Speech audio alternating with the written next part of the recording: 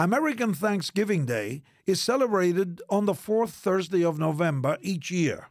We have Presidents Abraham Lincoln and Franklin Delano Roosevelt to thank for that. So every year, many Americans get that Thursday off, and we spend a day with those we love.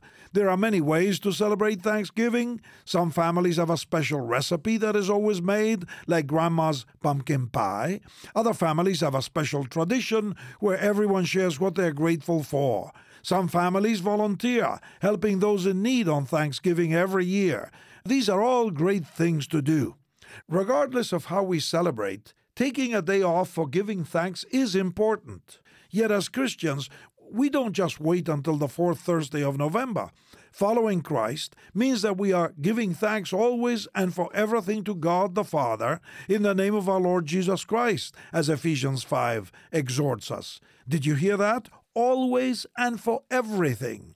We never stop giving thanks for everything in our lives. Thanksgiving isn't just a holiday, it is a way of life for those of us who know God as our Father through Jesus Christ.